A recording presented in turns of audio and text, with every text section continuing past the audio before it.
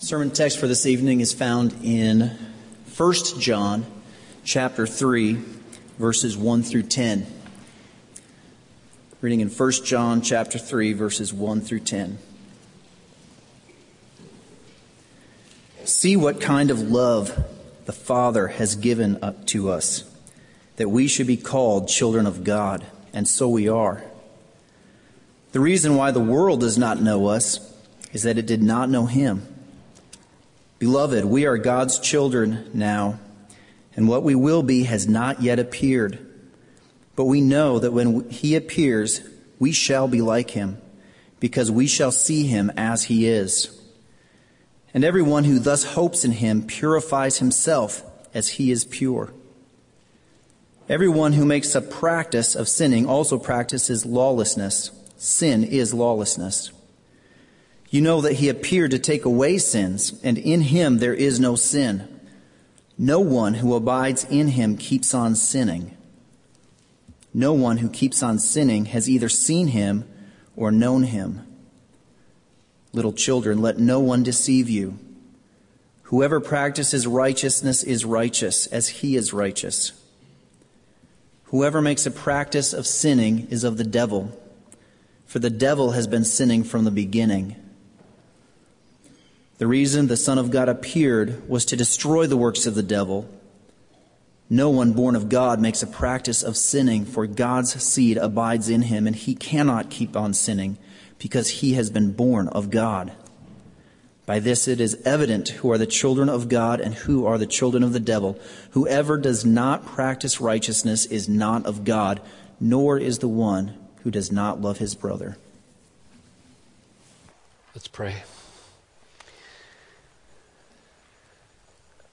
I ask, Lord, that you would fulfill that line that we've sung on all three campuses this weekend. Let every heart prepare Him room. I'm praying it, Lord. I'm praying it. I'm not commanding it. I'm praying it. Because it's your work. If we prepare a place and you come, you have moved us to do that, because we don't want you to come unless you are at work within us. And so I pray it. Let every heart within the sound of my voice feel a desire for the presence of the Lord of the universe and the Savior of the world. Forgiving and purifying and giving hope. So do a great regenerating work in these days. May Bethlehem experience an unusual outpouring as we turn from 2007 to 2008. Let it open a newness of spiritual vitality among us. I pray in Jesus' name. Amen. 2 times in that passage that was just read from 1 John 3, we are told why Christmas happens. Why the divine, eternal Son of God clothed Himself with human being.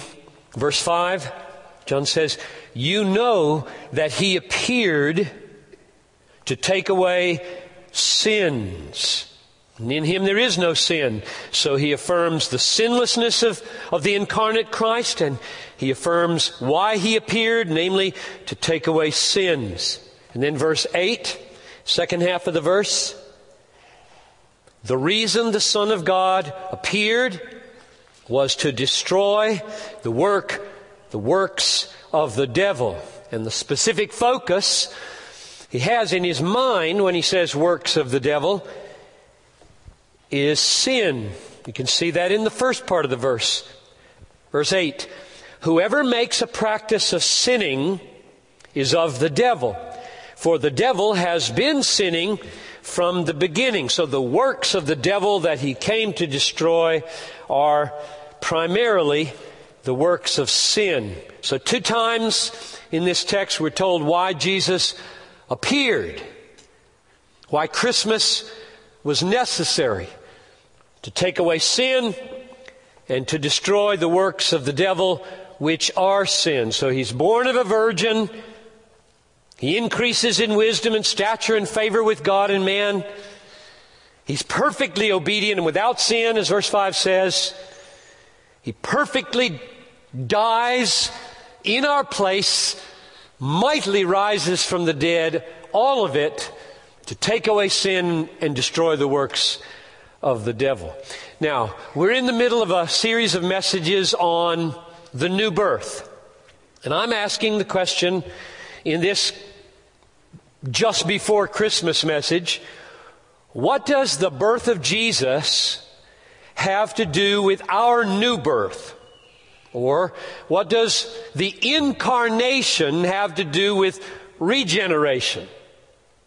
That's my question in this message. What is the coming of Christ into the world, we call it incarnation, have to do with our new birth, that is our regeneration? And to move toward an answer, I want to build a bridge between last week's sermon and this text. So here's my effort to build that bridge. The bridge consists in the amazing love of God. But I'll show you that in a minute. What we said last time was that when you ask, why do you need to be born again, you can answer it in two senses. You can answer it by looking back and drawing attention to the terrible condition that we're in as dead and rebellious and unresponsive to spiritual reality. And therefore, you must be born again because you're in that bad spiritual condition. And we said you could also answer that question by looking to the future and observing from the Bible that there are things you won't experience in the future if you're not born again. And so you must be born again if you would experience and enjoy those future things. Jesus said, "Truly, truly, I say to you, unless one is born again, he will never see the kingdom of heaven." That's an answer to the second kind of why. Why do we need to be born again? Because there are things in the future we'd like to avoid and things in the future we would like to experience. And new birth makes the difference whether you enjoy the positive ones and get rid of the negative ones. So that was the way we developed it last week, and we gave 10 answers to the first kind of why and 5 answers at the end to the second kind of why. And the bridge between that message, especially Ephesians 2, and this text in 1 John 3 is that phrase in verse 5 or 4, I think it is, being rich in mercy, out of the great love with which He loved us, while we were dead in trespasses and sins, He made us alive. Together with Christ, by grace you have been saved. So you hear the focus in verse 4 of Ephesians 2 on because of the great love with which He loved us while we were dead, He made us alive. So He traces our new birth, our spiritual life, our quickening, our awakening from the dead, traces it back to the magnificence of the love of God. Now, read with me verses 1 and 2 of 1 John 3, and you will see exactly the same thing. See or behold what kind of love the Father has given to us. Now, there's the link. He's saying, wake up to this. This is amazing. That's the point of beginning with that little word behold or see, because we don't, right? We read too fast. We take courses in how to read fast. It's crazy. We should take courses in how to read slow, which is why learning Greek is a valuable thing. Main value makes you read slow. We don't see. And so sometimes authors have to say, see. So that's what he says. See what kind of love the Father has given to us. Now, that we should be called children of God. And so we are. The reason why the world does not know us is because it didn't know Him. Beloved, loved ones. I just said you were big loved. So I'm calling you beloved, loved ones. We are God's children now, and what we will be has not yet appeared, but we know that when He appears, we'll be like Him, because we'll see Him as He is. Now, I want to make 4 observations about those 2 verses to build this bridge between last time and this time, between the great love of God in Ephesians 2:4 and the great love of God in 1 John 3:1. 4 observations. Number 1, when it says in verse 1 that we are called children of God, don't infer that to mean, well, we were children of God, but we weren't called it yet, and so He named us, or something strange like that. The word called here doesn't carry that kind of meaning. Like, we really were all along children of God. We just aren't called that, and so God comes along and He creates names for us. Wrong. This word called here, He called us children of God, means He made us children of God. He called us into being as children of God. And you can see that in the last phrase there. Called children of God, and so we are, because He called us that. We are because He called us that. His call makes us children. This is new birth. So now we have the bridge, the link forged a little more clearly. There, He made us alive was owing to magnificent love. And here, He called us to be children, made us to be children, gave us the life of the divine life in us. And that was owing to what great love He has. Observation number 2. This new birth into the family of God is owing to the greatness of the love of God. I said it already, just making it a separate observation. Ephesians 2:4. Because of the great love with which He loved us, He made us alive. Here, look what kind of love the Father has given us, that we should be called the children of God. Made alive, born again, now children of God, instead of dead and under His wrath. Number 3, observation number 3. This event of God's love moving into our lives and sovereignly calling us into being as children of God, that is, making us alive, raising us from the dead spiritually, and causing the new birth, that event, according to this text, secures that we will one day be perfected into the likeness of Jesus. Now let's see that here. Verse 2 connects the love of God and our present life as His children with the future like this. Beloved, those loved by God in this way, beloved, we are God's children now. You don't have to wait for this. You don't have to wait for the judgment day to see if you're a child of God, like some religions teach. We know we are children of God now. What we will be has not yet appeared. In other words, you don't look at anybody that looks like a child of God. We get sick, we die, we get upset with each other. Good night. There is nobody on the planet who looks very much like a child of God. And so we're incognito, walking around dressing just like the world does, you know.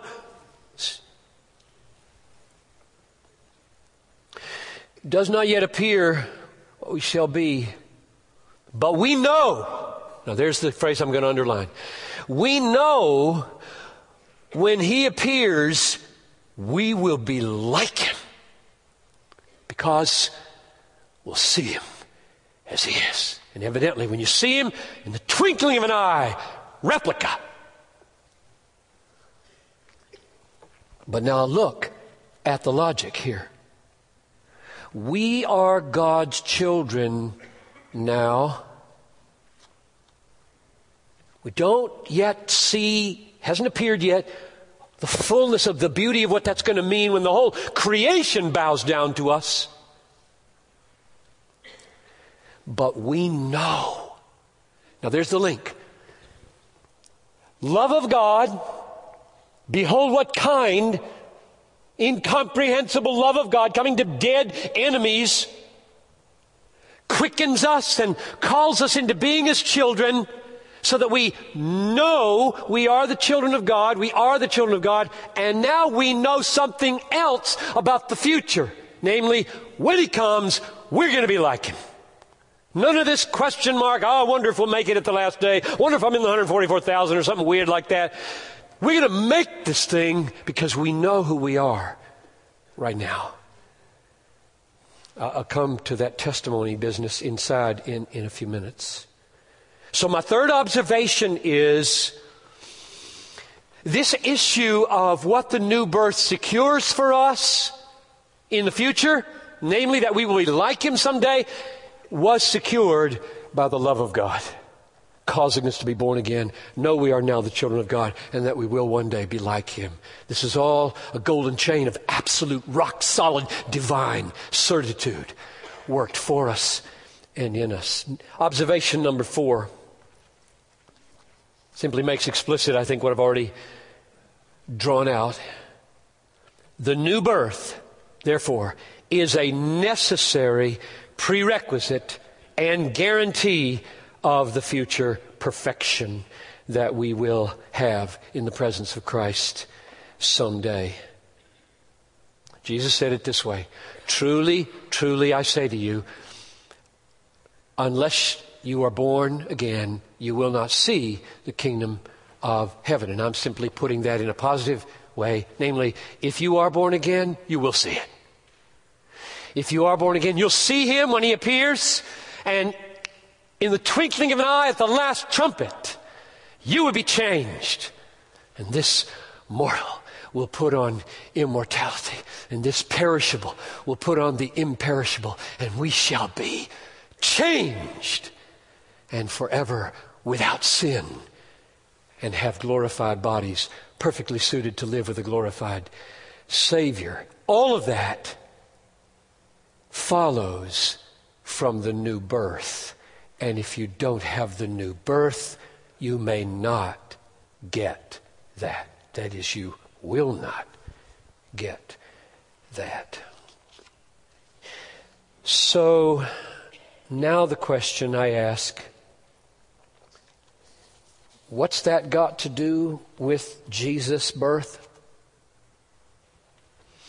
What does the new birth and all of its effects have to do with Jesus being born? Being a man walking in history 2,000 years ago, he would have had a Social Security number if he were here today. Probably would have had an email account. Would have used the internet sparingly, with incredible care in order to remain sinless all his life. What's the relationship between that event, that historical incarnation of the eternal, divine Son of God, second person of the Trinity? And the Word became flesh and dwelt among us. And we beheld His glory, glory as of the only begotten of the Father, full of grace and truth. What's that got to do with my new birth? My being a child of God? My anticipating with great certainty that I'll see Him someday and be like Him. No more sin. Couldn't God simply have done the new birth without the incarnation? Just cause sinners to be born again. Quicken them. Give them life. Help them battle sin. Shape them into better people. And when Jesus comes, do it totally. Forget this incarnation and all this bloody cross. What in the world? Why is that part of the picture of the new birth thing? Did there need to be an incarnation of the Son of God, perfect obedience, death on a cross, in order for me to be born again? And the answer is the new birth and all of its effects, including faith, justification, purification, final conformity to Christ, would have been impossible without the incarnation. Totally impossible without the incarnation. I want to spend the rest of this message on why that is. And I hope you get a glimpse of your Savior so that during this final Advent days you will love Him more. Here's the first reason. The new birth, the aim of the new birth is first to awaken, quicken, produce, cause, create faith in Jesus Christ, the incarnate one. That's the aim of the new birth. To awaken faith in the incarnate Christ. And if the aim is impossible because there is no incarnate Christ, the new birth won't happen, because that's the point of the new birth. God won't do the new birth because the new birth is aimed to open our eyes to see the glory of Christ crucified. And He can't be crucified if He's not a man. Look at 1 John 5:1. Just a couple of chapters over. 1 John 5:1. Everyone who believes that Jesus is the Christ, that Jesus, He didn't have that name before He was born. You shall call His name Jesus because He'll save His people from their sins. He wasn't called Jesus in the Trinity. Everyone who believes that the incarnate, historical, Jewish teacher from Nazareth is the Christ, the Messiah, the divine Son of God, everyone who believes that has been born of God. That's the point of the new birth. If you believe that, the new birth brought that about. Because that's the point of the new birth. To get attention for Jesus. To open your eyes to Jesus. If you're here tonight and Jesus means nothing to you, he's just kind of a boring historical figure alongside Mahatma Gandhi and Muhammad and a few others, you're not born again. And the moment you become born again, He changes. He's everything to you. That's what has to happen. The Holy Spirit quickens your heart, opens the eyes that are blind right now, that are thinking the greatest person that ever was is boring. That's blindness with a vengeance. And when the new birth happens, and may it happen as I speak, you will see Him differently. So that's the point of the new birth. 1 John 5:1. Everyone who believes has been born of God. That's what the new birth does. It enables you to believe like that. Here's reason number 2 for why the incarnation is necessary for the new birth. In causing us to be born again, do you remember several sermons ago, the way God, the Spirit, does it is by bringing us into connection with Christ, so that His life becomes our life. And the life we have as a newborn child isn't just life out of nowhere, it's life out of Christ. I am the way, the truth, and the life. No one comes to the Father but by me. When you touch Jesus like electric current, life happens, and the new birth is the Spirit bringing us into union with Christ so that His life is our life. Now, that Christ to whom we are united is the incarnate Christ and no other. Listen to this word from John 6:51. I am the living bread. This is Jesus talking now. He's got his hands out. I do believe he has his hands out. It doesn't say that. Just listen. I am the living bread that came down from heaven. If anyone eats this bread, he will live forever. And the bread that I will give him for the life of the world is my flesh. Whoa. Not some kind of hokey-pokey, spiritualistic, ethereal gas. Life comes through my flesh, because it's my flesh that's getting nailed to a cross. Without that, there will be no life flowing from me to sinners. So when we're united to Christ and his life becomes ours, we're united to the God-man. Not just some vague Christ figure out there. To the God-man, Jesus Christ. Look at 1 John 5:10. I said I would come back to the testimony for how we know that we're the children of God. We'll do a lot more on this in the weeks to come, but just a glimpse here. 1 John 5:10. Whoever believes in the Son of God has the testimony in himself. What testimony? Verse 11. This is the testimony that God gave us eternal life. And this life is in his Son. It's not dangling out there in La La Land. It's in his Son. Verse 12. Whoever has the Son has life. Whoever does not have the Son of God does not have life. The Word became flesh and dwelt among us, and we beheld his glory. Glory is of the only Son from the Father, full of grace and truth. And from his fullness we have all received grace upon grace. That's where our life comes from. The Son, the Word made flesh, is our life. This is the testimony. How do you know that you're a child of God? How do I know that John Piper is alive? Like, do you do this? It's my birth certificate. It's not. It's just a play birth certificate. It's my Visa card, actually. It's my birth certificate. Does anybody believe you're alive because you have on file a birth certificate? You don't. It's because you breathe. It's exactly the same with Jesus Christ. You know that you're a child of God because you breathe. You're alive. You can't. Why would you? You're alive. You see him for who he is. You love him for who he is. You trust him for who he is. You embrace him for who he is. That's how you know you're alive. The testimony is within you. And what is it again?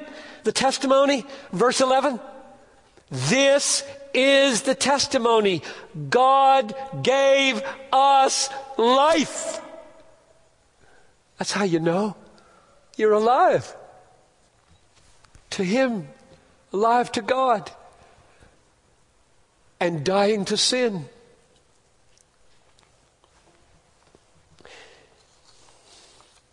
So the two reasons so far that the incarnation is necessary is, number one, the aim of the new birth is to awaken faith in the crucified, incarnate Son of God. And if there were no incarnate, crucified Son of God, then the new birth would not be performed, because the point of it would not be possible. Number two, the incarnation of the Son of God is necessary because the life that we have in the new birth, in union with him, is the life of the Son of the incarnate Christ. I am the way, the truth, and the life. And I became the way by being man.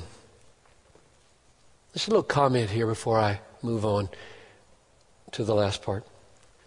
This means that Christianity is not a kind of spirituality that floats in the air from religion to religion.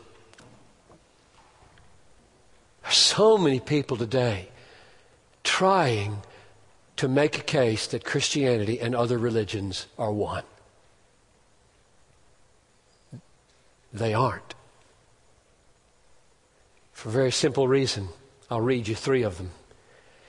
Whoever has the Son has life. Whoever does not have the Son does not have life. Muslims and Jews in particular reject the Son. Tragically. That ends it. It's over. All other talk is pointless. He who has the Son has life. Reject the Son, you reject life. Number 2, that's 1 John 5:12. John 5:23, whoever does not honor the Son does not honor the Father who sent him. If you say that the Son of God incarnate is a mere man, you dishonor the Son and thus dishonor the Father. Therefore, all talk of worshiping the true God is vain. All you do is dishonor the true God if you dishonor His Son.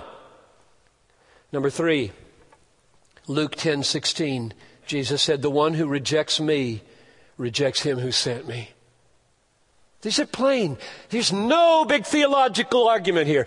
These are plain statements from the Lord Himself. If you reject me, you reject the Father. Therefore, all talk about us having the same God is ludicrous. And you got pastors in this city signing off on that. That's tragic. I come now to close with these last 2 things that I brought attention to last week. Justification and purification. Or if you want to use the old sanctification, you can. But purity is what's used in this text. I'm going to use it. Look at 1 John 3. We're back to our text now. 3 through 5. And everyone who thus hopes in Him. In other words, if you're deeply confident that you're going to see Him someday and become like Him, that's what that's referring to. Verse 3, everyone who thus hopes in Him purifies himself as He is pure. Everyone who makes a practice of sinning practices lawlessness, and sin is lawlessness. You know that He appeared to take away sins, and in Him there is no sin. Now, I want you to see in this text purification explicitly, justification implicitly. Let's do purification first. John says, if you've experienced the new birth, and thus your heart has been awakened to hope in Jesus Christ, and you cannot wait until He appears because all your sin will be done away with, and you won't be battling with the internet anymore, and you won't be battling with pride anymore, and you won't be battling with selfishness anymore, and you won't be battling with all the bitterness and anger in your life. You'll be free and like Him if that's the passion of your life. This text says, you will purify yourself now. If you want it to happen in the future, you're just kidding yourself if you don't want it to happen now. Like, oh, He's going to show up someday and then I'll really want to be pure. You won't. I used to play those games when I was a kid. Get saved when I'm old, because it's boring to be saved. So get saved when you're old. Won't happen. The hardness will creep over you, and you will lose all your capacity to know Him, see Him, love Him, and God will withdraw from you, and you will perish thinking that on your deathbed you could repent, and you'll be an Esau pleading for repentance, and it will not be given. Don't play that game. If you're 30 years old, don't play it. If you're 40, don't play it. 50, don't play it, and sure don't play it. If you're 6, don't play that game. We will purify ourselves, meaning we're going to fight, right? We're going to fight. Nobody in this room is perfect. Nobody will be pure perfectly before you die. The question is, Who's fighting? Who's fighting? Who says, yes, I want him to come. Yes, I'd like to be like him perfectly. It grieves me not to be more like him than I am. Now I'm going to fight this thing. Who's that? That's the children of God talking. I don't care how many times you fall down. If you get up talking like that, you're a child of God.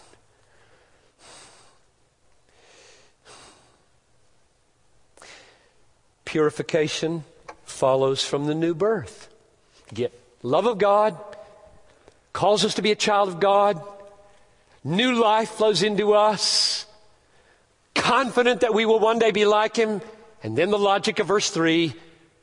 Those who thus hope in him purify themselves as he is pure. That follows from the love of God and the new birth. And therefore, if there can't be an incarnation, if there can't be regeneration without an incarnation, then there won't be any purification without an incarnation either. Everything hangs on the incarnation. Lastly, justification. It's not mentioned here. It's not mentioned at all in 1 John directly. But I want you to look at something and see if you puzzle what I puzzle. This is 1 John 3. What's going on in verses 4 and 5? Out of the blue. Is it out of the blue? Why are you saying this? Everyone who makes a practice of sinning also practices lawlessness. Well, what's the point of that? What you bringing up lawlessness for? It's not even used anywhere else in the book.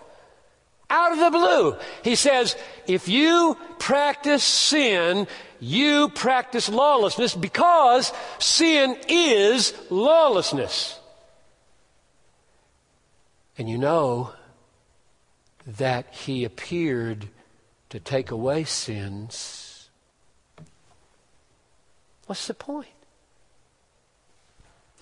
Here's my effort to see this. He wants to make clear that the great work of Christ in saving us from sin, verse 5, he appeared to take away sin. The great work of Christ in taking away sin does not merely involve purification, because there's a law involved. You don't get dirty when you break a law. You get guilty when you break a law. Your danger is not being defiled when you break a law. Your danger is going to jail when you break a law. Your danger is the judge, not the bathtub or whatever. You see what he's doing? He's saying, all sin, of course you're impure, and a holy God can't have you there without purification, and hence new birth and transformation and final glorification and likeness to Jesus. All that is absolutely necessary if we're going to be with him forever in joy. But now he's saying, and don't forget this, all sin is law-breaking, which means you got another problem on your hand. Guilt. You got another problem on your hand. Wrath from a holy lawgiver. What you going to do about that? New birth? That won't do any good. New birth won't solve your guilt problem.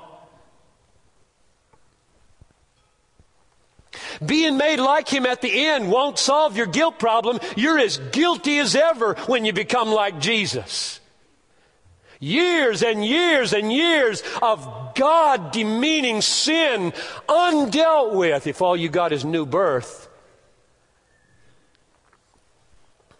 Well, you know the answer to that. And so does John. Let me give you two verses where he tips his hand as to how he sees this. This is 1 John 4:10. In this is love, not that we loved God, not that we loved God, but that he loved us and sent his Son to be the propitiation for our sins. Whoa. Big word, propitiation. What's that? Removal of the indignation and judgment and wrath of God. He sent His Son to remove the consequence of our guilt. Propitiation, wrath absorbed by Jesus for you. Couldn't have happened without the incarnation. He has a body.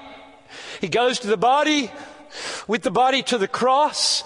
And God Almighty says, I love the people that I'm going to make alive, and I'm going to remove all wrath from them and pour it out on my Son. If you don't love Jesus for that, you're blind. Oh, how precious. It's not about trees. It's not about lights. It's not about stars. It's not about presents.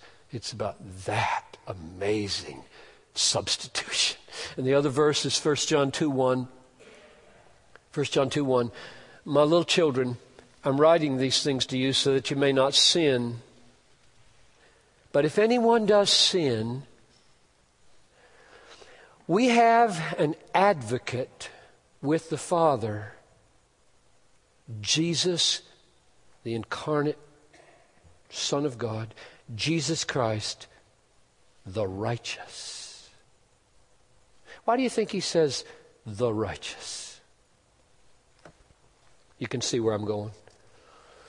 I think this is John's statement about justification.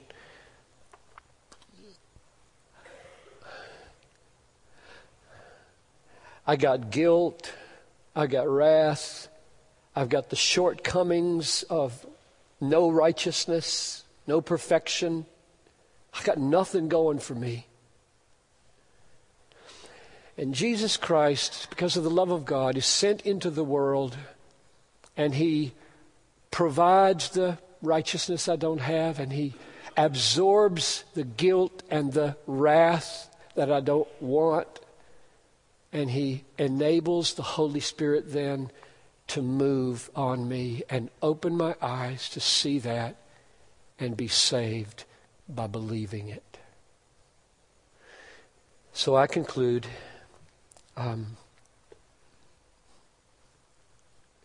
without the incarnation, without Christmas, nothing is possible but hell. The new birth isn't possible. Faith isn't possible.